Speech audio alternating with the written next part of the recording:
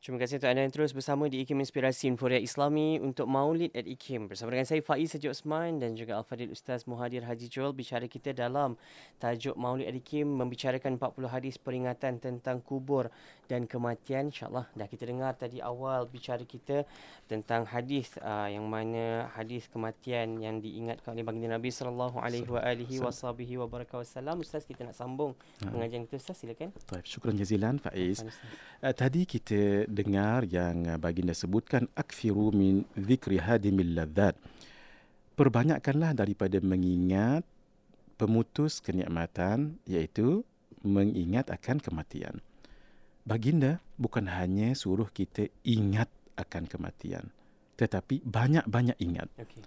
Ingat kematian itu bagus, tetapi membanyakkan mengingatinya itu lebih bagus. Nah, begitu juga kita ingat Allah itu bagus. Tapi banyak-banyak ingat Allah itu bagus.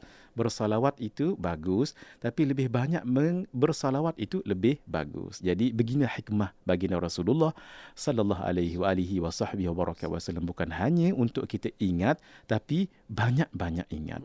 Kenapa? Kalau dengan banyak ingat ini kita akan lebih mengingati kematian dan kita akan bersedia untuk menghadapinya.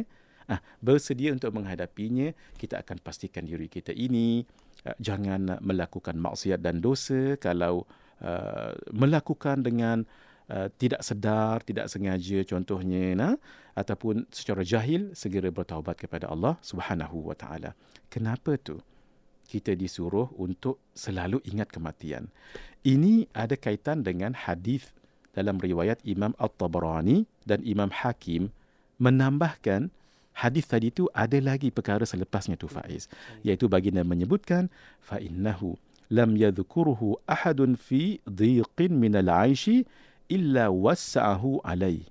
Kerana tidaklah seseorang yang dalam kehidupannya sempit lalu mengingat kematian, maka ia akan wassa'ahu alai, akan memperluaskan kehidupannya. Wala dzakarahu fi sa'atin illa dayyaqaha alaih.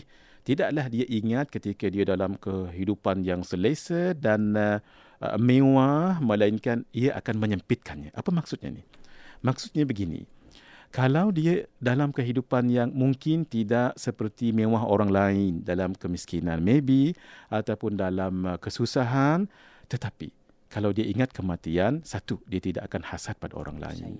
Sebab kalau dia hasad, bukankah itu dosa? Kalau dosa, nanti sengsara dalam kubur dan seterusnya. Dua, kalau dia lihat orang lain lebih daripada dirinya, dia tidak hasad tetapi berusaha memperbaiki akan hidupnya, dan dia merasakan kalaupun kehidupannya sederhana sebegini, nanti selepas kematian kalau dia ahli syurga, dia akan hidup Masya Allah.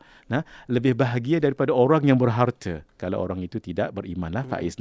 Jadi kerana itu ketika dia hidup dalam keadaan yang agak kekurangan, dia tidak hasad pada orang lain, berusaha memperbaiki diri sendiri, dan dia akan jadi orang yang baik dan soleh. Nanti kalau dia meninggal dunia, dia akan dibagikan syurga oleh Allah Azza wa Jalla. Syurga tu ya Allah Faiz, kalau satu dunia ni lah jadi emas Faiz, malah kita kata 100 dunia lah macam ketui emas, semuanya ketui emas, ataupun semuanya emas betul lah Faiz, tak akan dapat beli walau sejengkal tanah dalam syurga.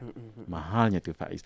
Jadi orang tadi tu ketika dia hidup dalam keadaan sederhana sebegitu, dia akan tenang sahaja.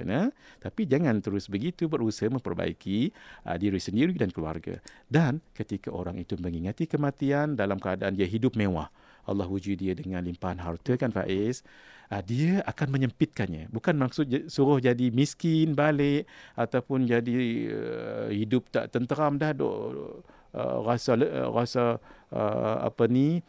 sugul, rasa sedih tak, bukan lagu tu. Bukan lagu tu. Maksud lagu ni ketika dia diuji oleh Allah dengan kemewahan, mungkinkah dia jutawan, mungkinkah dia bilioner, ingat kematian, akan menyempitkannya. Maksud jangan lalai sangat. Nah, maksudnya pada hartaku ada hak orang lain. Lalu dia bersedekah, infak dan sebagainya. Membantu orang lain. Itu tujuan yang dimaksudkan oleh hadis ini. Sehingga ada seorang orang salih yang bernama Shumaith ibn Ajlan, beliau mengatakan, man ja'alal mauta nusba ainai lam yubali bidaiqid dunya wala bisi'atiha.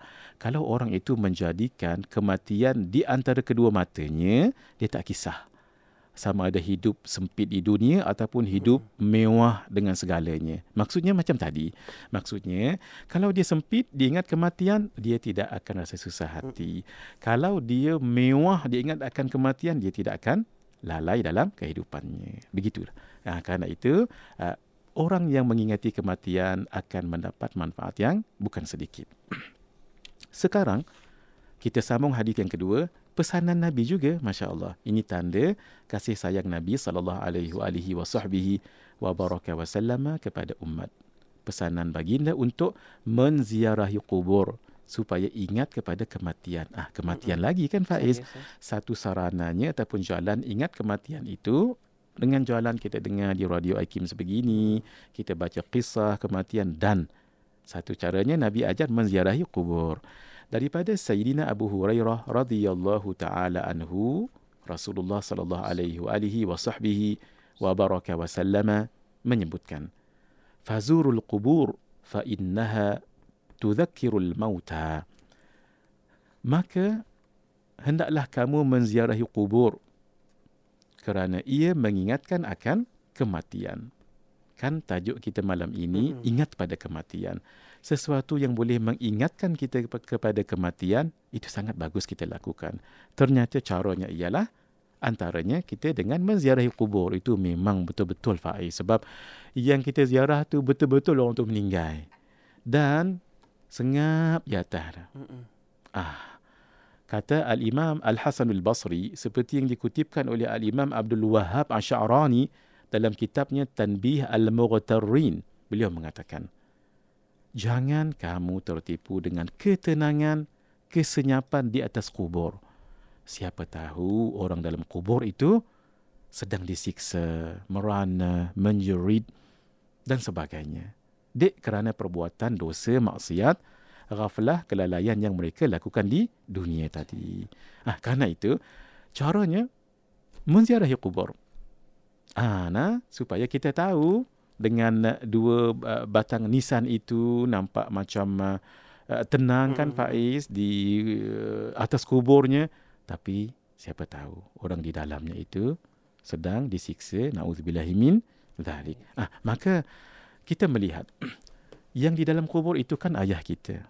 Mungkin kawan kita kan Faiz, yang Faiz sebut tadi itu, kita doa ya Faiz, mudah-mudahan siapa yang dijemput oleh Allah dan diuji dengan virus COVID kan Faiz, Allah akan ampunkan dosa mereka. Sebab dalam hadis menyebut orang yang meninggal kerana ta'un, termasuk juga kerana virus ini, insya-Allah syahid akhirat Faiz. Mudah-mudahan. Jadi ketika kita menziarahi kubur, kita akan merasakan bahawa kita juga nanti, no one is immortal. Tidak ada seseorang yang akan kekal selama-lamanya hidup. Pasti akan meninggal dunia. Ketika itulah nanti kita akan, mungkinkah masa saya dekat ataupun lambat? Pasti itu. Kerana itu Nabi SAW secara lebih lagi Faiz, serius. Dalam hadis pertama, baginda ingatkan kematian. Hadis yang kedua Faiz, baginda ingatkan kematian itu dengan jalan kita pergi kubur.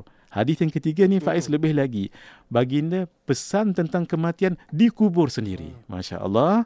Daripada Sayyidina Al-Barra ibn Azib berkata, kunna ma'a Rasulillah sallallahu alaihi wasallam fi jinazatin. Kami pernah bersama dengan Rasulullah sallallahu alaihi wasallam ketika menghantar satu jenazah.